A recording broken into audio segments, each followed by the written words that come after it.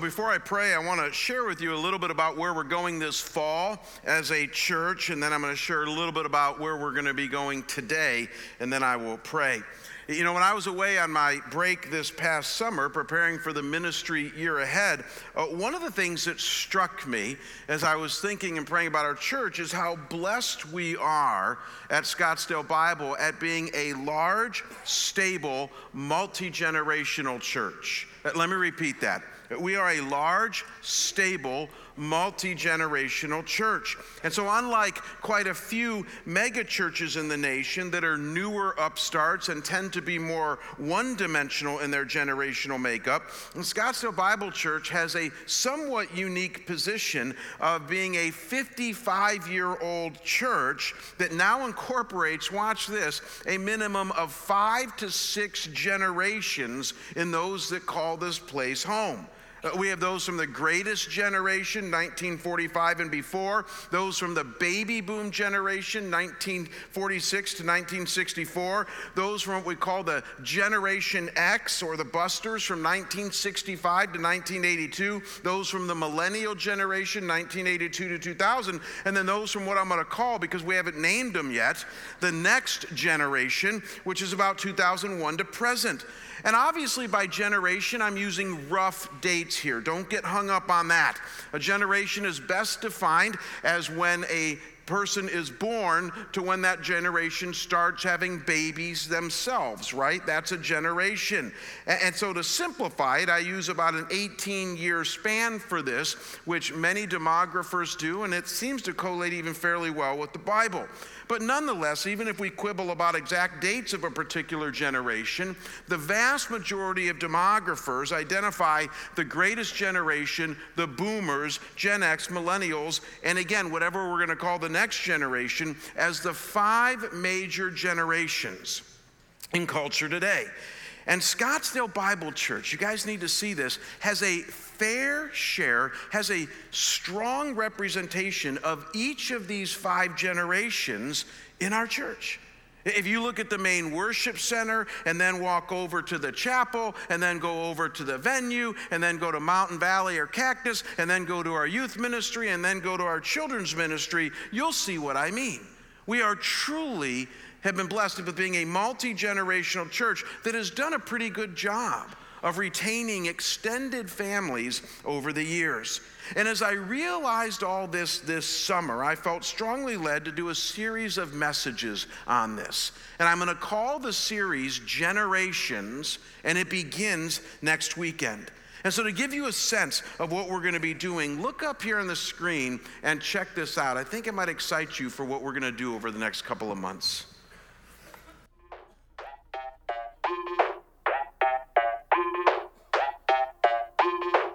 It's a privilege for me today to talk about the greatest generation. The baby boomers, it was the first generation where we thought that the world would be better over time. But my generation was looking for more and seeking everything and trying to find answers for themselves. I know for the millennial generation, we were too young to really understand what we were getting ourselves into. We focus on school, but we want to hang out with our friends a lot. So we always thought that, there's always going to be a better day. What we realized is that wasn't the case at all. All this new technology that was coming was going to mean that people didn't have to work as hard anymore. All it really has done is make people greedier and hungrier for more and work even harder. I see a lot of people walking out of school, they get out their phones. How do we adapt to my kid can have this whole another life electronically that I don't know about? And then the kids know I can have this whole other life electronically that my parents don't know about. The things that we think are going to break us are really the things that make us. this is going to be an incredible series for us. It'll be a series that if you've ever been thinking of inviting somebody to your church, now is the time to do it. You know, the Bible, as many of you know, has a lot to say about different generations, from young men to old men, from young women to old women, from babies to teenagers. And so for the sake of unity and outreach, those are our two goals. How do we stay unified together? And then how do we reach our generations in this community? We're going to talk about each generation over the next couple of months and see what God says to us all. And we're even going to have a surprise visit from Schrader on week 2. And I always love it when Schrader's here. He's going to talk to us about the greatest generation. It really is going to be a great series. And I hope you pray for me and our church as we enter into it. Now, today, however, is what we call a one-off message. We're in between series. It's an open topic weekend. And I've chosen to address some of the issues surrounding the upcoming election. And I want to be really clear up front. Hear me. I am not going to tell you who to vote for. And this is not Jamie getting all political. I simply want to do two things with you today. First, I want to talk to you about some values and issues that should be important to any Christ follower in all areas of life, even when we cast a ballot. And then the second thing I want to do is I want to talk to you very briefly about unity and what unity can and should look like for a church like ours, no matter what happens in November. So values and unity is where we are going to go today. And I'm going to need God's help to talk about both of those things. So what am I going to do right now?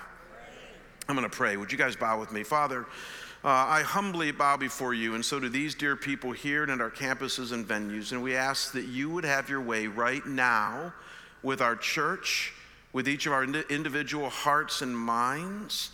And God, we pray that as we talk intelligently and maybe even passionately about what your word says, God, would you nudge some of us in the direction that you want us to go in? And Lord, for the rest of us that might be where you want us, God, cement that place.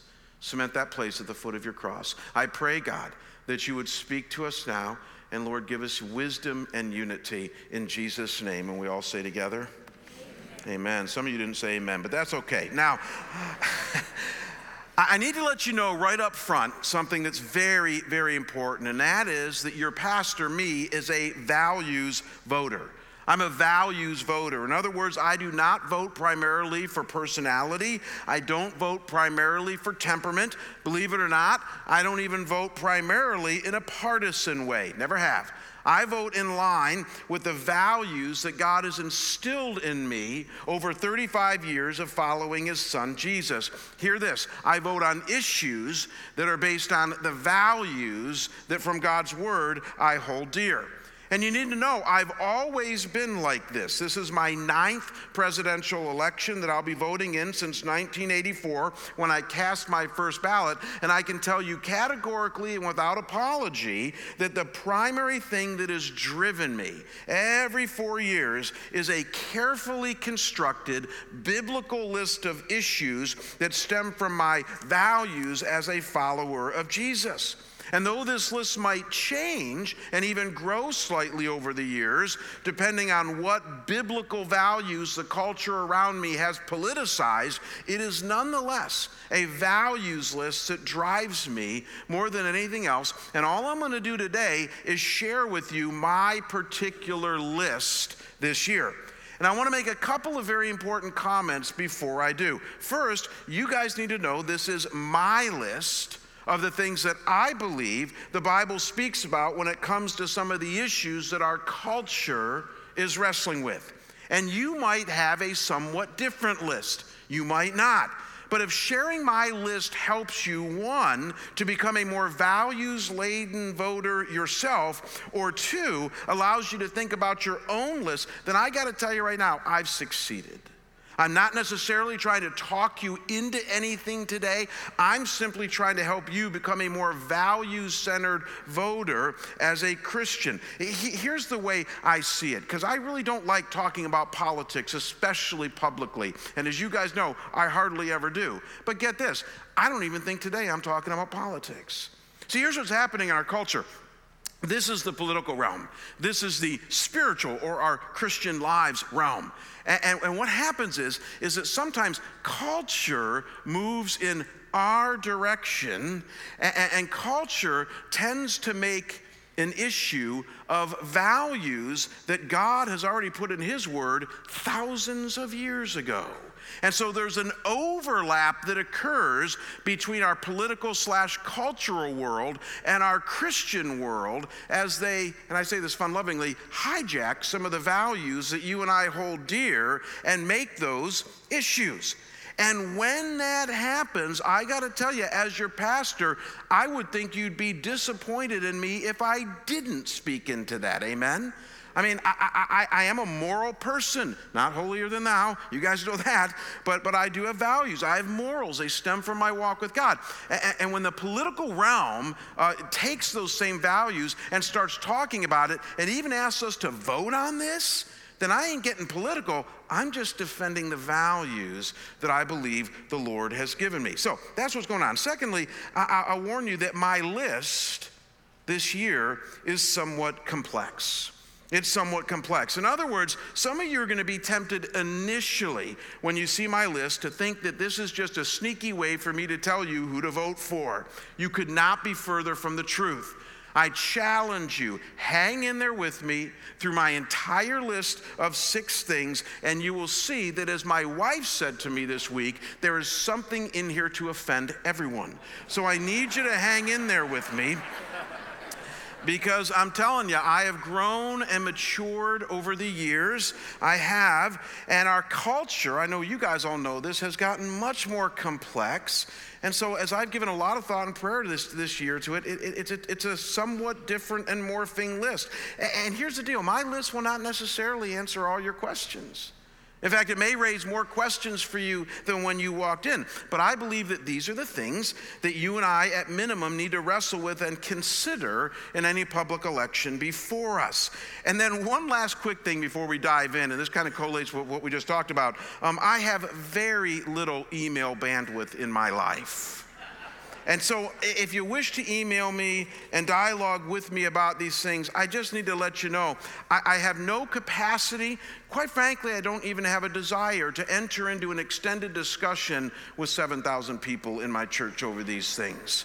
And so you can email me. I have an email address here at the church. I read every email that comes into the church, and I read it with my assistant and my pastoral associate every Tuesday morning. We sit down for an hour or whatever it takes, and they help me in answering some of the emails. And so you're welcome to do that, but please understand beforehand that I don't have a tremendous amount of email bandwidth given my current schedule. But that's not what this is about.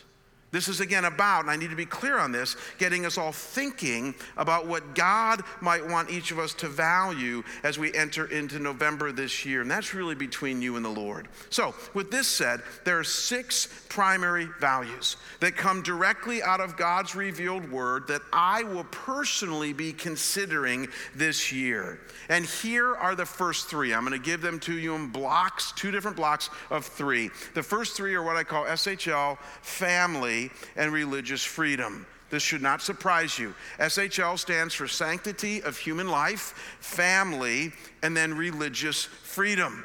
According to the Guttmacher Institute, which is not a fan of protecting the unborn but maintains solid research on this subject, by 2008, there had been almost 50 million aborted babies in America since Roe v. Wade was passed in 1973.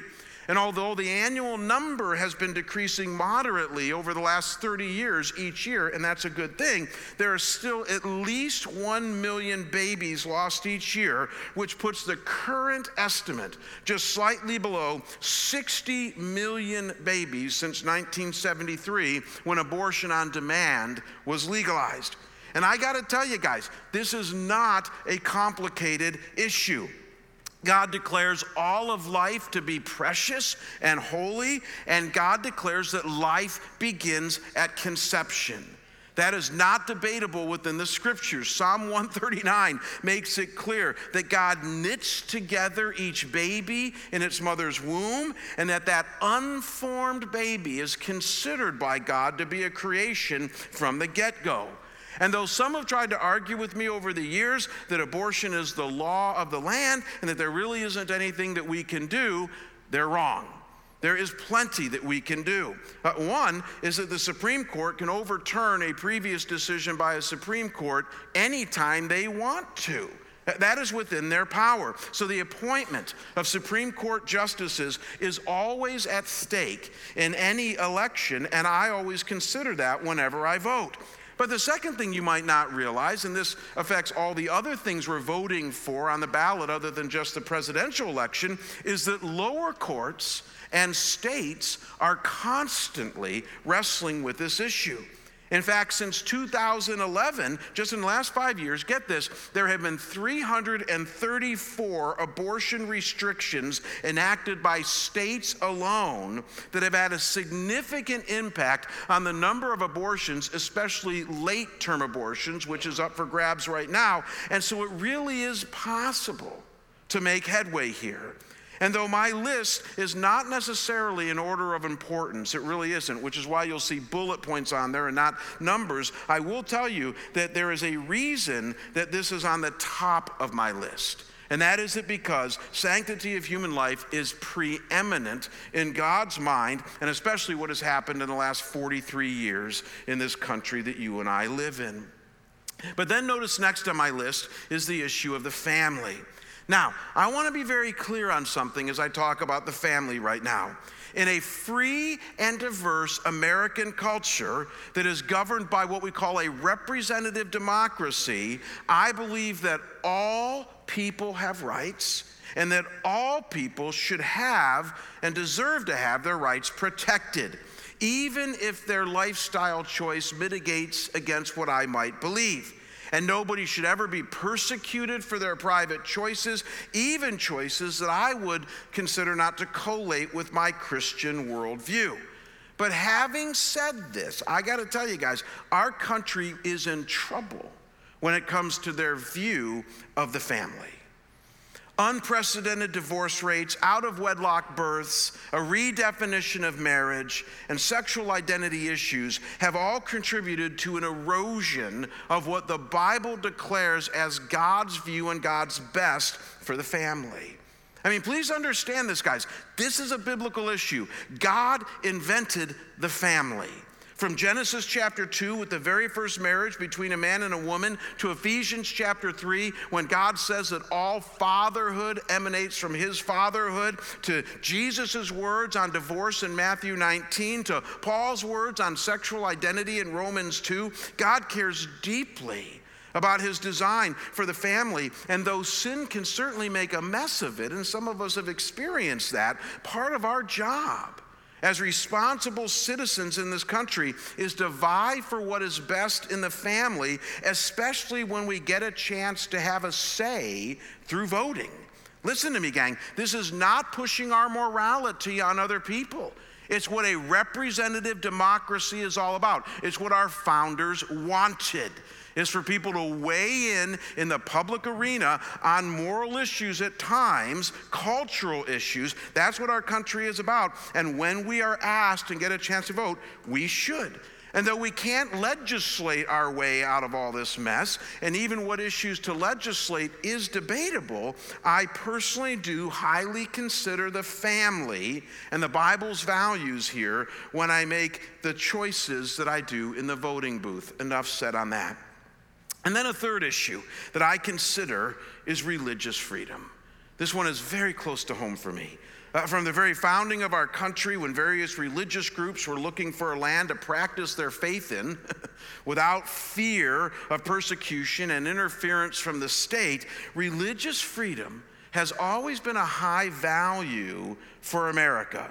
But as many of us know, in the past few decades, our culture has become increasingly secular, and so the temptation has been for our leaders to not value the freedoms that our founders envisioned when it comes to religion. In fact, just this week, as the Supreme Court reconvenes, one of the top cases that they're going to hear has to do with religious freedom. And over the last 20 years, there have been dozens, if not hundreds of key court cases that have been argued in upper and lower courts that all affect the freedom on the religious level that our founders envisioned. In fact, this last May, I was on a trip, a week-long trip with Alan Sears, who's the head of Alliance Defending Freedom. And I got to have dinner with Alan every night on this trip that we were on together. And Alan's an attorney, and he has 2,000 allied attorneys associated with ADF. And at one point at dinner, he showed me this brochure that listed all the cases that they've been arguing in lower and upper courts, even over a dozen of them at the Supreme Court level, having to do with religious freedom. And I got to tell you guys, I'm a pastor. I was stunned. I had no idea all this stuff was going on and how much they're having to fight behind the scenes and little things and big things just to keep the freedom that we have for our faith alive and well in our increasingly secular culture. And some court justices have a high respect for these issues, and there are some that seemingly don't. So once again, the appointment of court justices, even Supreme Court justices, is a huge issue in any election, and these are the freedoms that are at stake. So look at this list so far, because we're going to move on right now. Sanctity of human life, family, religious freedom are all issues in the form of values that the Bible talks about, and they are at least some of the values that your pastor considers when voting. But I told you earlier that this was not a complete list. And I warned you earlier that it gets complex. Because what some of you need to hear today is that God cares about other issues as well.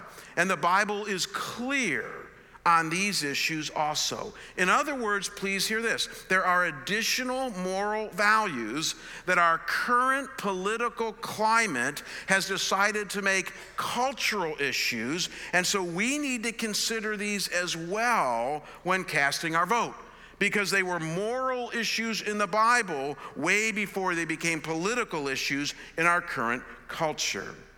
So here's what I'm going to call the right side of my list, and that is strangers in the land, I'll explain that in a minute, racism, and poverty and debt. Strangers in the land, racism, and poverty or debt. Notice that I call this first one strangers in the land. I call this very respectfully and very endearingly. I call it this because this is what the Bible calls it. Here's the deal. In the Old Testament, Israel as a nation had clear borders. And if you read the Old Testament, much of the Old Testament is about Israel protecting its borders. So a nation protecting its borders is not a new phenomenon, and it is seemingly something that God is for. At least he was for this for Israel. And Israel even had a pathway to citizenship for non-Jews in the Old Testament. Think of Rahab, think of Ruth, think of the Ninevites when Jonah went to them. They had a pathway for people to come into Israel as citizens, and that pathway was you had to submit to the Old Testament law. If you were a man, you had to be circumcised as a sign of the covenant. But given those things, there's ample evidence that there was a provision for Gentiles to join Israel in the Old Testament. But even with this backdrop, now watch this, of border security and a pathway to citizenship, the Old Testament is additionally clear as to how Israel was to treat strangers in the land who happened to non-aggressively cross the border and had not become Jewish. In fact, look with me at a few of the passages in which this says this in very clear language. Be very open to this, gang. This is important for you and I today. Exodus 22:21, God is speaking. He says, "You shall not wrong a stranger or oppress him, for you were strangers in the land of Egypt." And then look at Deuteronomy 10:19. Again, God is speaking. He says, "So show your love for the alien, for you were aliens in the land of Egypt." And then how about this one? Leviticus 19 verse 34. "The stranger who resides with you shall be to you as the native among you, and you shall love him as yourself, for you were aliens in the land of Egypt. I am the Lord your God. Wow.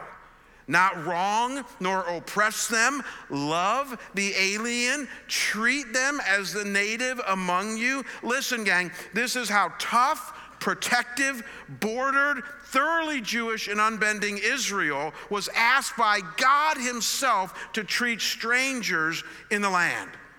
And please hear, I do not want to be misunderstood in this issue. This did not take away an iota of border security. Israel still had secure borders. And this didn't even suggest a lax pathway to citizenship. That was still in place. It's simply when there was a stranger in the land, this is how God wanted them treated.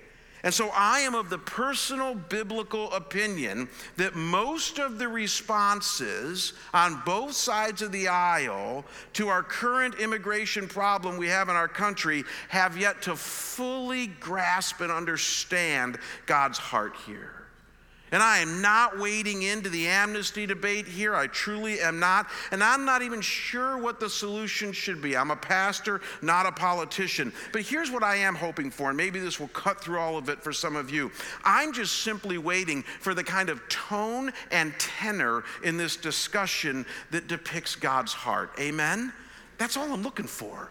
And whenever I hear discussions on this on the news or whatever, I just hear such aggressiveness and such panic and quite frankly, at times, even racism and other things. And I just go, whoa, slow down, stop.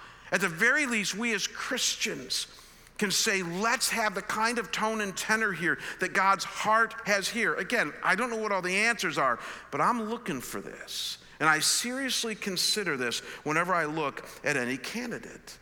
And then notice a further cultural issue that stems again from a biblical value I hold, and that is racism. Racism. Guys, I got to tell you, if there's one thing God abhors, it's racism. What is racism? Racism is this: it's classifying other groups of human beings based on ethnicity or skin color, and then treating them differently and badly based upon your classification.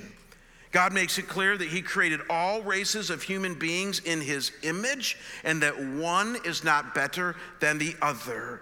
And to see it any other way goes against God. And if you see it any other way, you're going to be very miserable in heaven. I'll just tell you that right now. And our nation is in the midst of a severe racial problem. And listen closely, gang.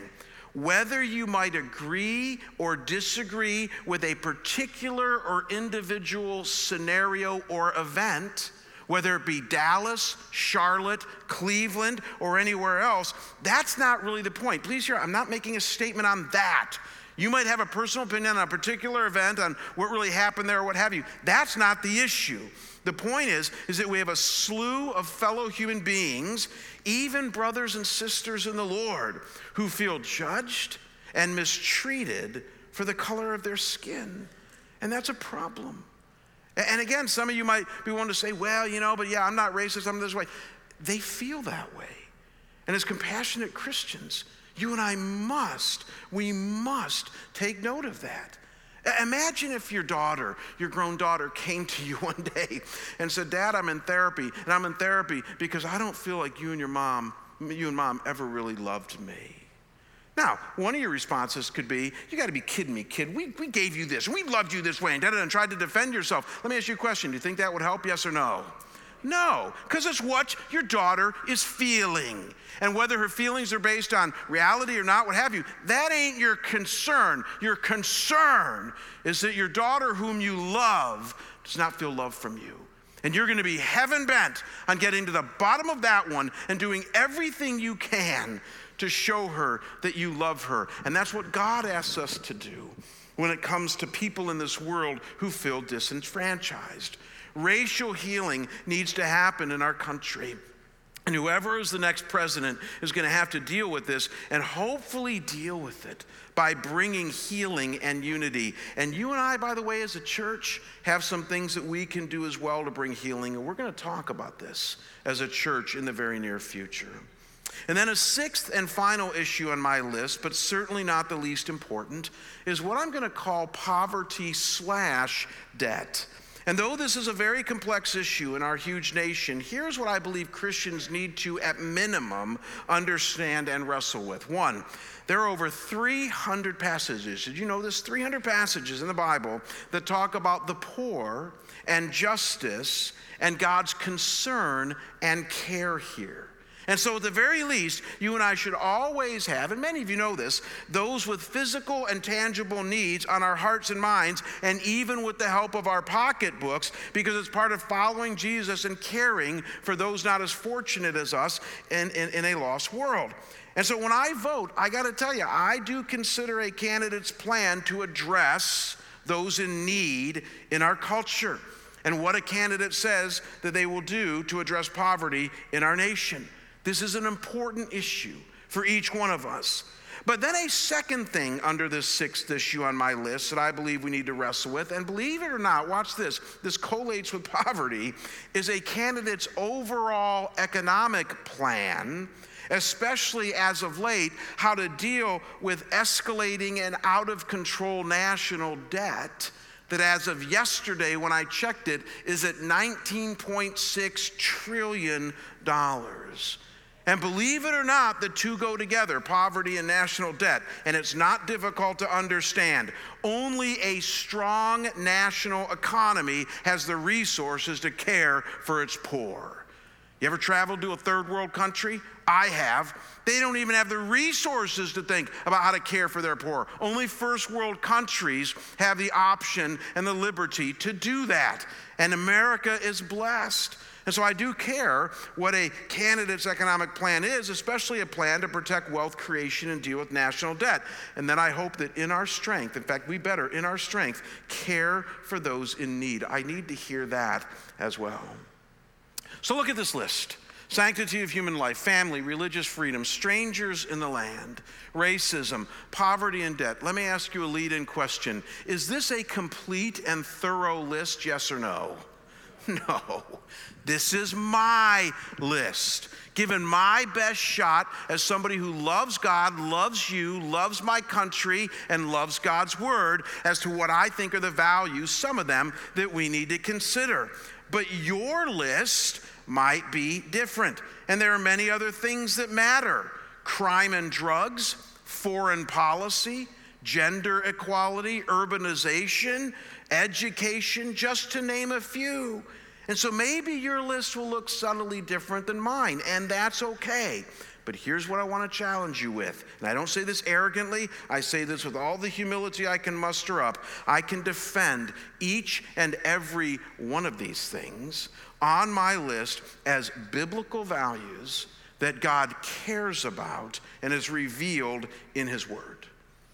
In other words, these are not just things that I want to see happen. These are not personal preferences. They are things that I can show that God cares about and wants his people to care about.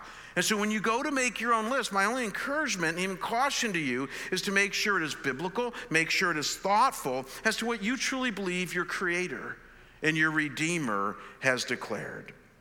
Now, one last word, one last scripture, one last story, and we're done. Here's my last word. The vast majority of Americans polled and the experts who chime in seem to all agree that this year is unique in that we have two candidates that have, to call it mildly, some major character flaws that nobody is excited about. And this past weekend's revelations have cemented that home to us once again. And it's true. And everybody knows it. And listen, gang, it's why it is so tough. It's why it's tough for some Democrats to go with the usual Democratic flow. It's why it's tough for some Republicans to go with the usual Republican flow. And I smile at this. Even independents are very hard to pin down, as if they're ever easy to pin down. But this year, they're especially hard to pin down. Nobody knows where this is going. And I got to tell you, here's what your pastor is doing. And I say this with so much passion and humility. I am praying every day, and I am wrestling with the Lord over these issues myself. I am. I'm praying for you. I'm praying for our country. I'm praying for me. I'm praying many times just the Lord's Prayer. You ever read the Lord's Prayer? Thy will be done on earth as it is in heaven. And it's for this reason. When Schrader emailed me yesterday and said, is what's going to happen recently going to change your sermon? Now you can see, no, it doesn't change my sermon at all. I'll tell you why. I've never been more glad, given the wacko political culture that we live in right now, I've never been more glad and proud to be a values voter. I really haven't. I'm glad that I'm driven by biblical values that though they might not always answer all my questions, they at the very least provide for me a platform, now watch this, on how to pray and even how to decide. Honestly, I know we don't always say value voting booth. We don't use booths anymore, I think. I mean, again, I've been voting since the early 80s, but I still picture the booth. I honestly, ever since I got saved, I just picture myself walking in that booth, and I don't literally carry this book. It's now on my phone anyways, but I walk into the booth, and I'm telling you, this thing is so close to my chest. And again, I vote in line with what I believe the Lord has laid upon my heart and my mind. I hope the Bible's values are in your heart as well. We're going to actually pray about this as a church, and we're meeting a week from Wednesday here in the sanctuary, I think, or one of the places here on Shea, and I'll be leading us in a time of prayer for our nation. I hope you can make it. It's Wednesday, October 19th. We want to pray together as a church for our nation, for our church, and for ourselves. Now, I mentioned one scripture. No matter what happens this fall, here's our theme verse as a church. It's Romans 15, verses 5 through 7. Now watch this. It transcends any and all politics, and it says this. Now may the God who gives perseverance and encouragement grant you to be of the same mind with one another according to Christ Jesus, that with one accord you may with one voice glorify the God and Father of our Lord Jesus Christ. Wherefore, accept one another, just as Christ also accepted us to the glory of God. Some of you are going to be tempted to write me and say, you called this message unity and you talked about values for 35 minutes. You're right. But the message I want to leave you with is a message of unity, which is why I called it unity. Just real quick didactic moment. Look at this passage here. This is a fascinating passage. You're tempted to think that it means that we all need to think together because it says be of the same mind with one accord and one voice. Doesn't mean that. Romans 14 is all about gray areas and how there's diversity in the church, and one might have freedom here and one might have freedom here. And so it isn't about that here. It's not saying that we all have to agree on the same thing. Notice very clearly what it says. Be of the same mind according to Christ Jesus. With one voice and in one accord, Christ. So what it's saying here is that even when we don't agree, even if you disagree with half or part or all of my list here today, here's the bottom line. You and I are united in Jesus Christ. Amen? And we cannot let anything get in the way of that, especially something as silly as politics. Ever. And part of my job as your pastor, and I feel very passionate about this as you can tell, is that we need to stay together.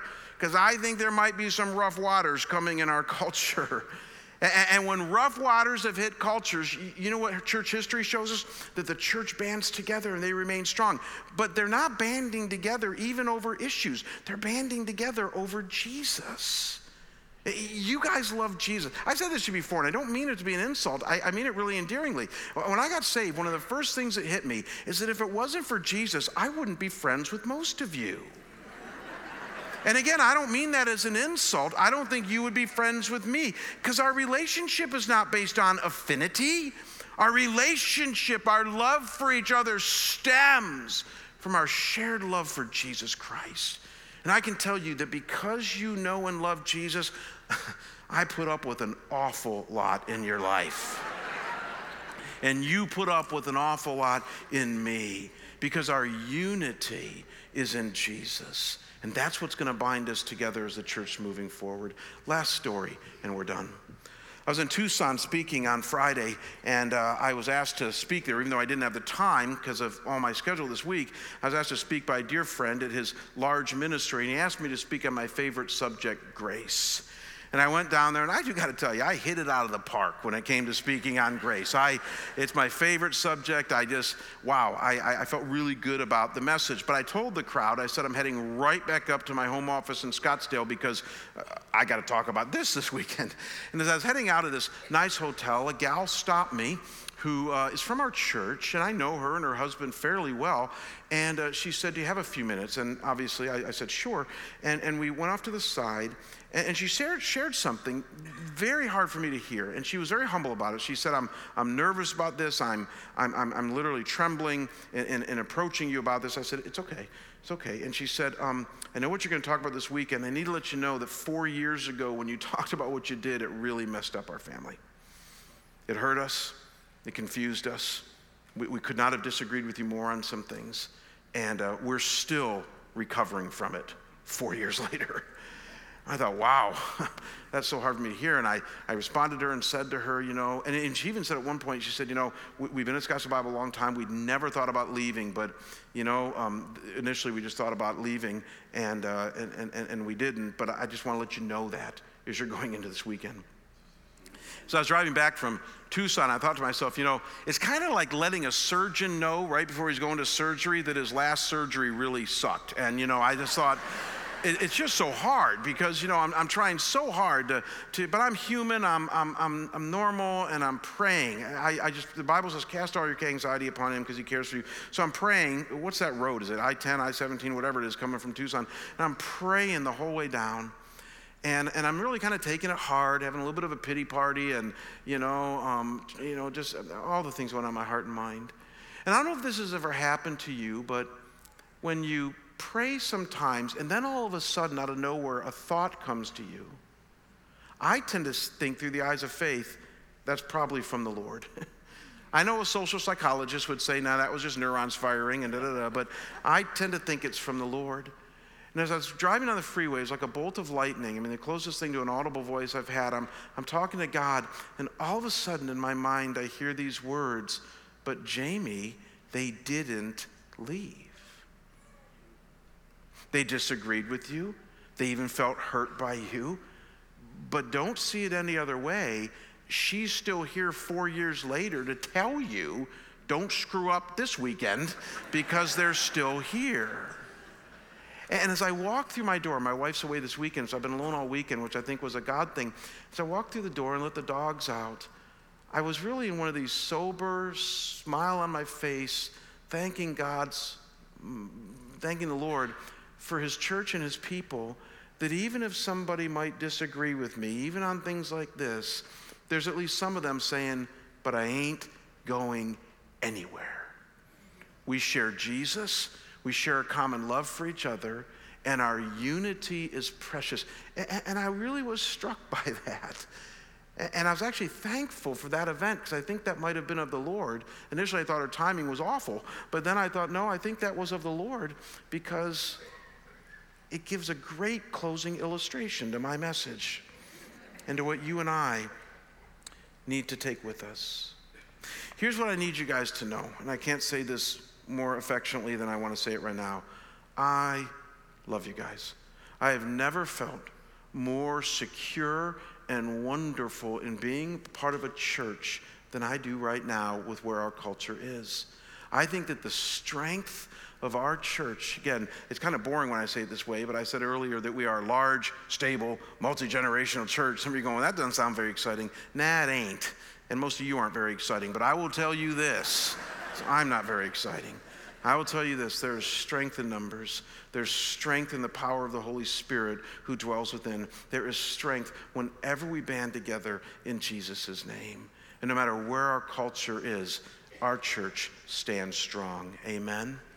Let's pray. Father, yep, you can clap, I guess.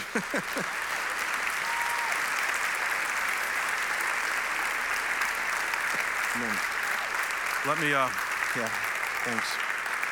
Let me pray for us. God, I do thank you. I hope that clapping's for you. I hope that clapping, Lord, is for our gratefulness for 55 years of your hand upon this place, for 2,000 years with your hand upon the universal church in which Jesus said the gates of hell cannot even prevail against her. And so, Father, I pray that as we continue to band together as a church, as we give some cogent thought to the values that we would take into November as ones who get a say, as we then give cogent and passionate thought to our church and the unity that we have in Jesus, God, give us wisdom. Give us unity. Bless us as your people, we pray, that we might be very close to you and salt and light to this culture that so desperately needs you. That's my prayer, and I pray it in Jesus' name. And we all say together, amen. God bless you guys. Have a great day.